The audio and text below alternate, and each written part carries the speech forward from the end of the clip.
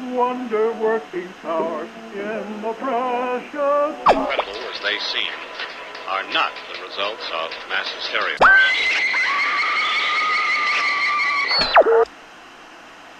You may wish to adjust the dial.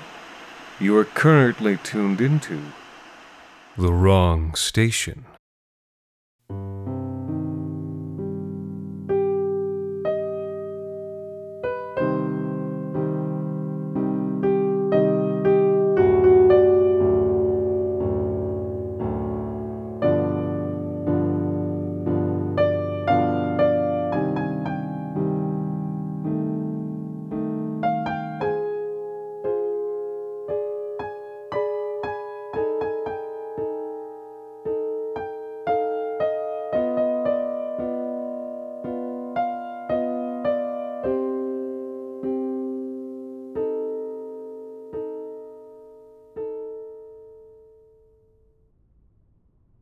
Once, long ago, he had heard her singing beneath the freighted orange boughs of a castle known as Heart's Desire.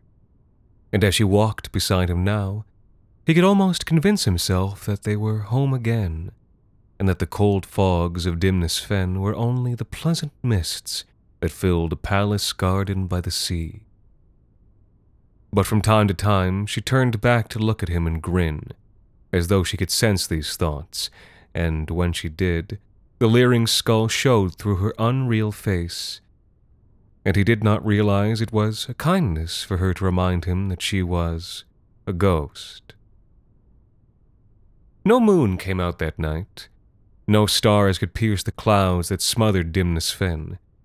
Only the ghost, her tangerine glow, lit up the blackness of the woods they walked. "Here," she said at last. "This is the place."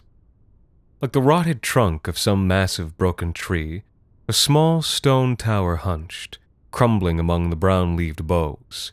In her paltry light it seemed malignant, swollen, bloated up with darkness from within. "What is this place?" he asked. She shrugged. "Shelter. Who built it? Why is it here? Why is it left abandoned?" Her smiling teeth were square and sharp. "Am I supposed to know everything now?" "Sometimes it seems like you do." "Well, that's not because I'm a ghost," she said. "It's only because I'm not as slow as you." She was gone, as usual, before he could reply.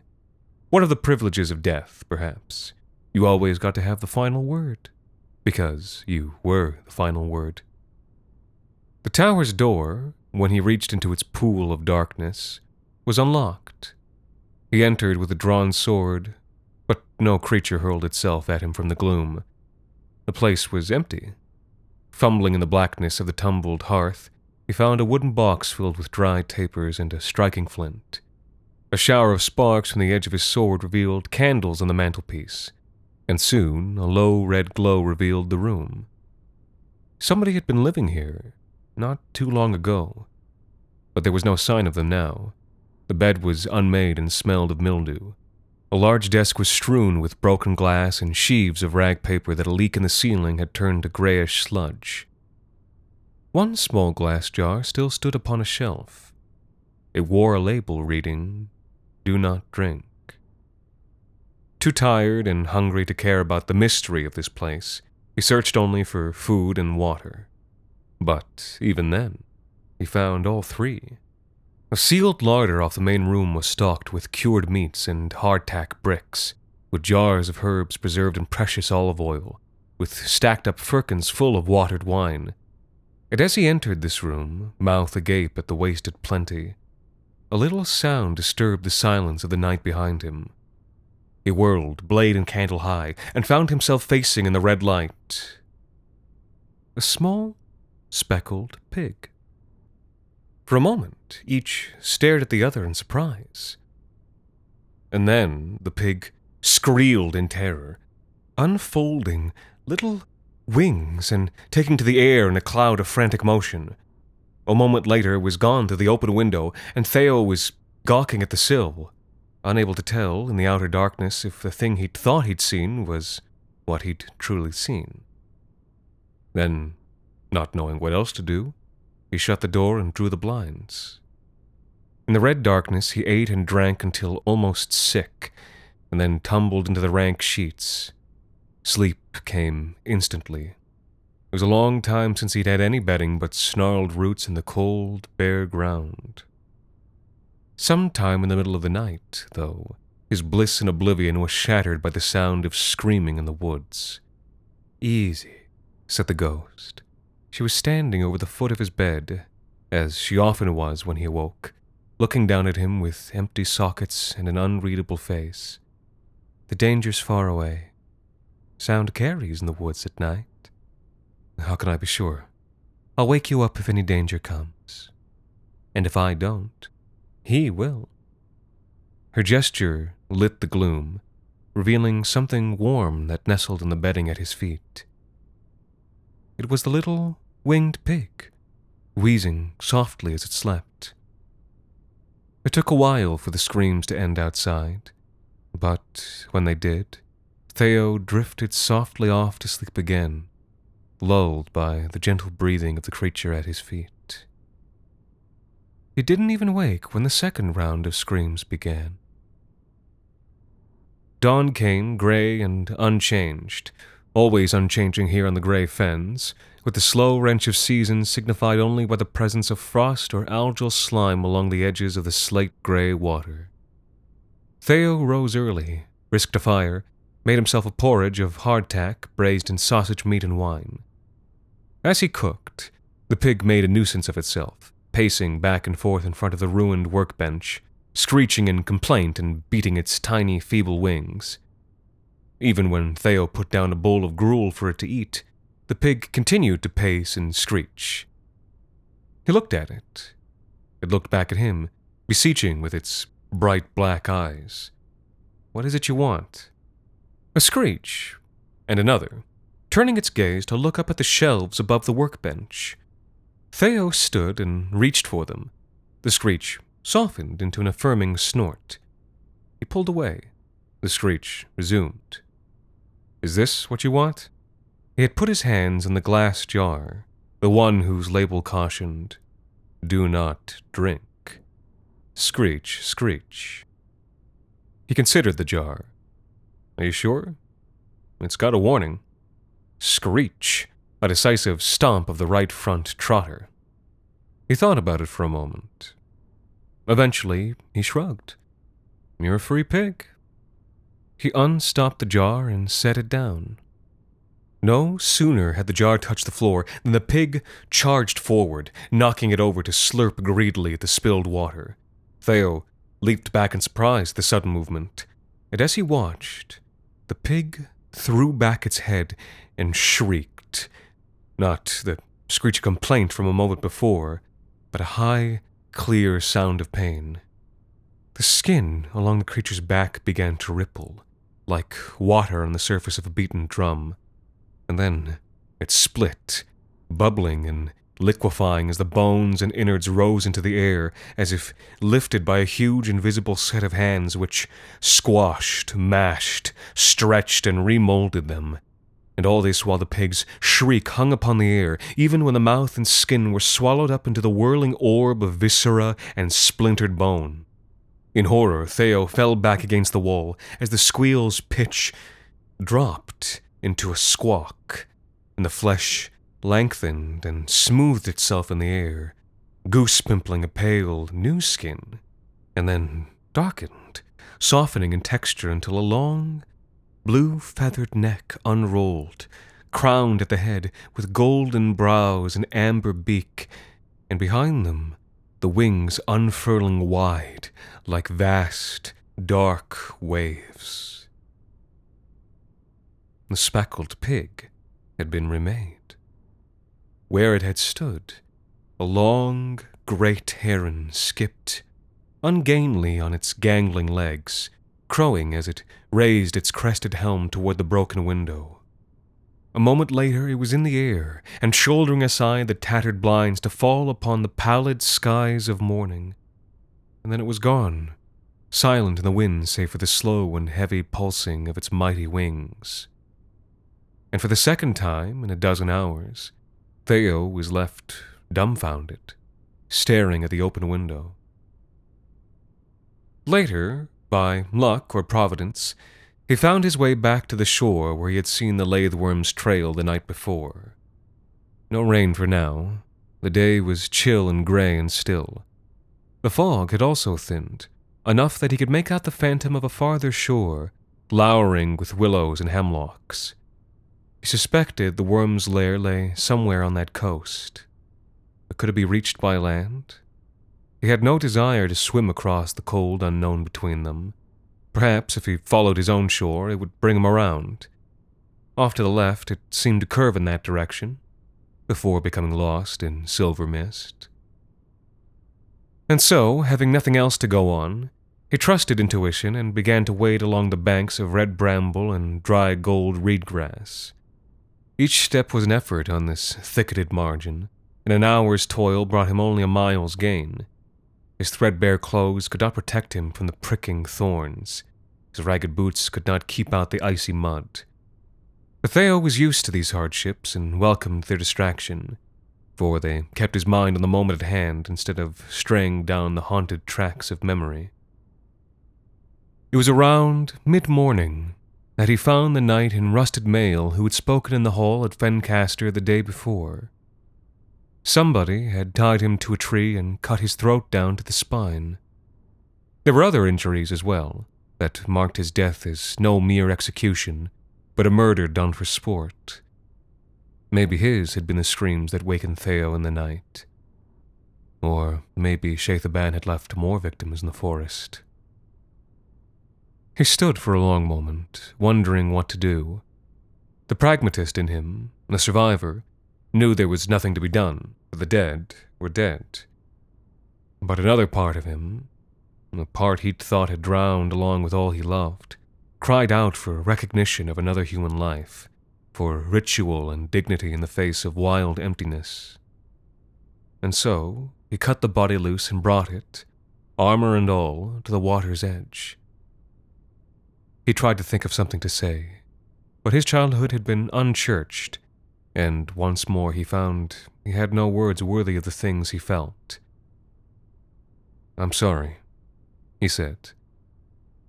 "Whoever you are. If I had a shovel, I would make a grave. If I had dry wood, I'd build a pyre. Water would be my last resort." He trailed off. Wind in the hemlocks, distant crows. A rogue bloom of sunlight flowered through the clouds, then withered up. "At least it won't take long this way. You'll become part of the fens. By summertime, you'll be a water lily on the flood." With no more words presenting themselves, he heaved the body off into the black waters, where its weight of rusted chain dragged it quickly underneath. It all felt so unceremonious. Scarcely a ripple showed across the surface. Within a moment, all traces of the night were gone, and if anyone beyond these woods awaited his return, then they would wait until the end of days. "He will not be a water lily," said the ghost. She was bending over the water on his left, contemplating the opacity of depth. Daylight had turned her beautiful once again, but vindictive. "He'll sink below the mud, entombed, encased, preserved, and mummified forever, in a reeking hell of cold and slimy things." Her cruelties wearied him. "Please," he said, "be gone." She sneered. "I am," she said. And then she was. His pace quickened as he found a game trail that led along the water's edge, and then through the gnarled woods that overlooked the fens from shaggy bluffs. The bright gray skies had darkened once again with rain, but these strange woods seemed bright, seemed vivid with the emerald richnesses of fern and moss that swathed its barren oaks. The trail was meandering deeper into the woods, away from where he meant to go, and he was about to turn back when a thud of wing beats sounded overhead. A great bird winged low among the branches. A heron. The same one as before. It seemed too little like a coincidence, and so he followed its course, winding down deeper into a cathedral grove of silent, wide-spaced pines. The fog grew thick, and soon his only guide through the white void was the sound of running water up ahead. And then suddenly his foot rang against, not soft loam, but hard, polished stone. As he knelt, it was as though he'd stepped onto a plane of solid fog, but when he pressed a palm down onto the surface, he felt the cool touch of marble, white as doves, but softly feathered through with veins of pigeon gray. "Welcome." The voice spoke from the belly of the mists ahead, from close to the sound of running water. It was not a human voice. Its vibrations buzzed along his brainstem. "Who's there?" There were steady footsteps now, and a jingling of armor. A dark silhouette suggested itself against the silver haze. "Rejoice, stranger. You have come upon the font of transformation. I am its guardian spirit." The friendliness of the voice filled him with unease. It was the friendliness of an abattoir attendant that needs no fussing from the calf. He let his hand drift to the weapon at his hip. "And what is the font of transformation?" "I am afraid that is not for you to know." The figure loomed larger, darker in the fog. "Suffice it to say, this fountain is not for your use, and those whose it is have tasked me as its defender." "Then I will go and leave you to your task." A warm chuckle bubbled from the speaker's throat. "I am afraid it does not work that way. Wittingly or no, you have entered the fountain square, and it is for me to see that you do not leave, to tell another where it be." "I promise you can count on my silence," said Theo. "I have nobody to tell your secret. My only friends are dead." The spirit of the fountain chuckled once again. "I am glad to hear you say it, and I believe you well. I know the ring of truth when it is heard. But, all the same, I cannot let you go." All this time, Theo had been backing up, but somehow had not reached the trees. Now his calf brushed against a marble edge, and he felt a mist of droplets pricking at his back. Suddenly the sound of running water was not before him, but behind, and as he glanced over his shoulder, he flinched, for somehow the fountain had come up at his heels, towering, marmoreal, and white and beautiful and strange. The water, which flowed so gently from its height, was faintly, freshly, turquoise blue. And now, with a final footstep, the shadow in the fog stepped into sight. In form, he was like a great, round-shouldered man, with a winged bronze helmet and scaled corselet of an age gone distant by. Helm and shield and sword and corselet all alike had been rusted to the blue-green pall of verdigris. But the giant's face had been rusted too. Only his eyes and lips and hands were any other color, and these were bloody scarlet red. "You must kill me if you are to leave," the spirit said. "Few have ever managed it before, and in the end they wished they had not won that fight.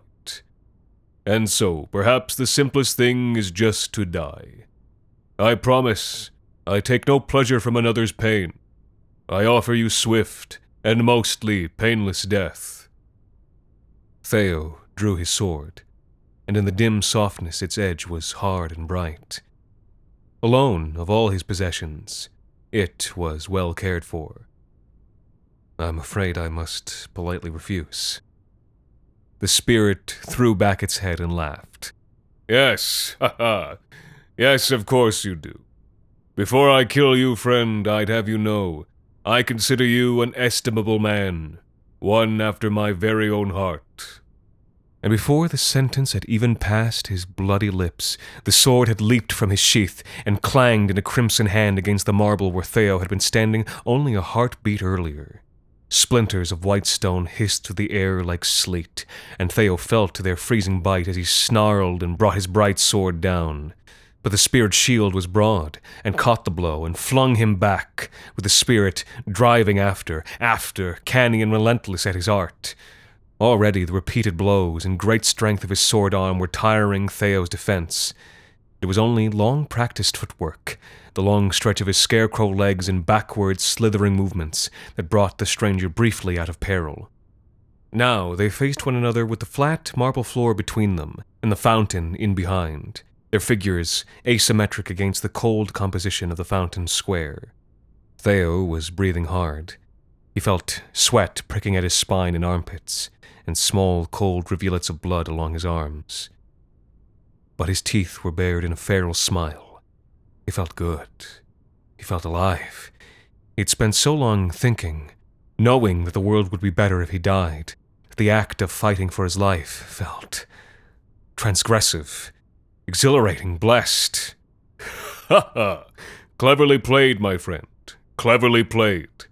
I enjoy our match. Enjoy it all the more to see that you enjoy it too. I shall savor what remains, and feel great remorse to plunge my weapon through your neck.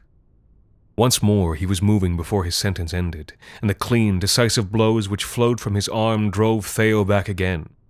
But this time the stranger gave ground on purpose, spiraling inwards around the square until the spirit smote him, so the spirit thought, over the fountain's lip and into the calf-deep waters of the pool.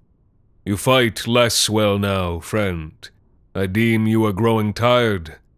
You may wish, my son, to bow your head on the marble floor, lest a harsher death should stain these waters with your blood. I admit I don't have many reasons to live, Theo said, feeling the gameness come upon him. But I decide when it's time for me to die. This time he was the one to attack. Recklessly, overhanded, smashing at the spirit's unshielded left side with all the strength in his long arms. The spirit laughed for joy at this show of elan. But as Theo tired, it was the work of a moment for the spirit to knock his sword aside and send it skittering across the marble flags. This, however, was the trap. For long ago, at a castle by the sea, Theo had learned his trade among the slime-wreathed rocks and tidal pools. The slick shallows, where bad footing is as deadly as a knife. And as he lost his sword, he snaked his heel between the giant's legs and broke his stance. One shove, and both combatants fell amidst the fountain's freezing current. But Theo fell on top. For a few heartbeats, the only sounds were running water and Theo's rasping breaths as he struggled to keep the giant's neck and sword arm pinned beneath the crystal surface. Then there was a sound like an explosion. With monstrous effort, the giant surged up out of the water, roaring, to hurl Theo out across the marble floor, where he landed hard and rolled and sprawled like a broken bag of rice. A coward's trick! Cold water spewed clear from the spirit's scarlet lips. He staggered over the fountain's rim, lurching for Theo with crimson hands. I would have made it easy for you, friend, but you have made the harder choice. But then, as Theo tried to drag himself away in futile horror, the giant froze. No, he whispered. No. And then no further words, as the skin along his sanguine palms began to ripple like water on the surface of a beaten drum. A roar of agony pealed itself from his brazen throat as unseen hands undid him, hoisting skin and innards into the air, crunching bone and armor all the same. His howl lasted a long time, and Theo could feel every bone that cracked, split, stretched, and shrank in his enemy's body, every quart of blood that boiled away to mist and dust. He looked away, sickened to see the spirit ruined by the very magics he had sworn to guard. At last, the howling stopped, and the spirit was gone. What remained, as Theo slowly picked himself up, struggling for breath, was a small and gray-green salamander writhing on the fountain's edge. It had red eyes. And as he watched, a buffeting of wings descended on the square. A great gray heron, yellow-crowned alit upon the fountain's edge. Its beak, a yellow spear, shot out and pierced the wriggling thing upon the stone. A moment later, its pounding wings were once again upon the air, and erstwhile guardian and erstwhile pig were both occluded by the sulking sky. Battered and stunned, Theo limped to the fountain's edge, where he sat for a while, gazing at its cool cyan perfection, its silvery sheen. "Do not drink," he murmured to himself at last. He turned and sank so that his legs were spread out across the marble floor, the back of his head and neck resting against the fountain's cool stone. Was it luck that had spared his life? Was he lucky to survive when those he'd loved had died, to bear the weight of all those vanished lives alone? Or was it the opposite of luck? The sound of running water reminded him of that first gray, freezing morning after, when he had awoken on the rock-strewn fields of mud where the draining flood tide dropped him. But the waters of the fountain did not recede. They merely cycled endlessly through the spouts, falling and falling and falling forever and again. A bitter metaphor for life itself. And yet, as he turned to look once more, he found the fountain lovely. All was a matter of scale, for water could flow in jeweled rivulets down lanes of subtle carven marble, or in a black wave over tilled fields and vine-wound walls. It was all beauty and horror. In the fountain pool, he saw the great black depth that sounded over Castle Heart's Desire. He saw his face reflected, skull-like on the lovely flow, and saw the cockle-crusted hands of those who died, reaching to give him comfort. He plunged both hands into the water and raised them, brimming before his face. The water seemed so cool and sweet. He thirsted after its refreshment. "Why don't you drink?" He glanced up and saw the ghost enthroned on a marble ledge below the fountainhead. Despite the torrents tumbling through her, her coral-colored dress was dry. "Why not? Change yourself into something else. Forget it all and live your days in blissful ignorance. Why don't you drink?" He couldn't read the expression on her face, for she was wearing her aspect of the skull, and he couldn't tell from her voice whether she was asking out of cruelty or pity. Maybe it was both, just as both wonder and despair had made him plunge his hands into the water. He stared at the pooled crystal in his hands. "Why don't you drink?" Opening his fingers up, he let the water fall, its crystal beads cascading down like tears or comet shards. He stood away from the marble rim and wiped his palms. A bright clarity suddenly filled him. A mystery solved itself in his mind, and in some small way, the world made sense. "I won't drink this time," he said. "But I understand now why someone would. Why someone did."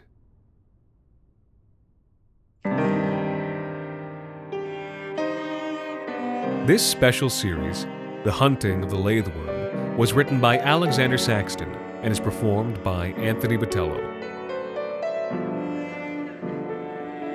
The Wrong Station is made possible with the generous support of our listeners on Patreon. You can also support us by leaving a rating and review on iTunes, or wherever it is you listen to The Wrong Station. The Wrong Station is co-produced by Alexander Saxton, Anthony Botello, and Jacob Duarte Spiel, with music composed and performed on the piano by Ilan Citrin, and arranged for the viola and performed by Viola Schmid. You can follow The Wrong Station on Twitter, Facebook, and Instagram, and email us at thewrongstation@gmail.com.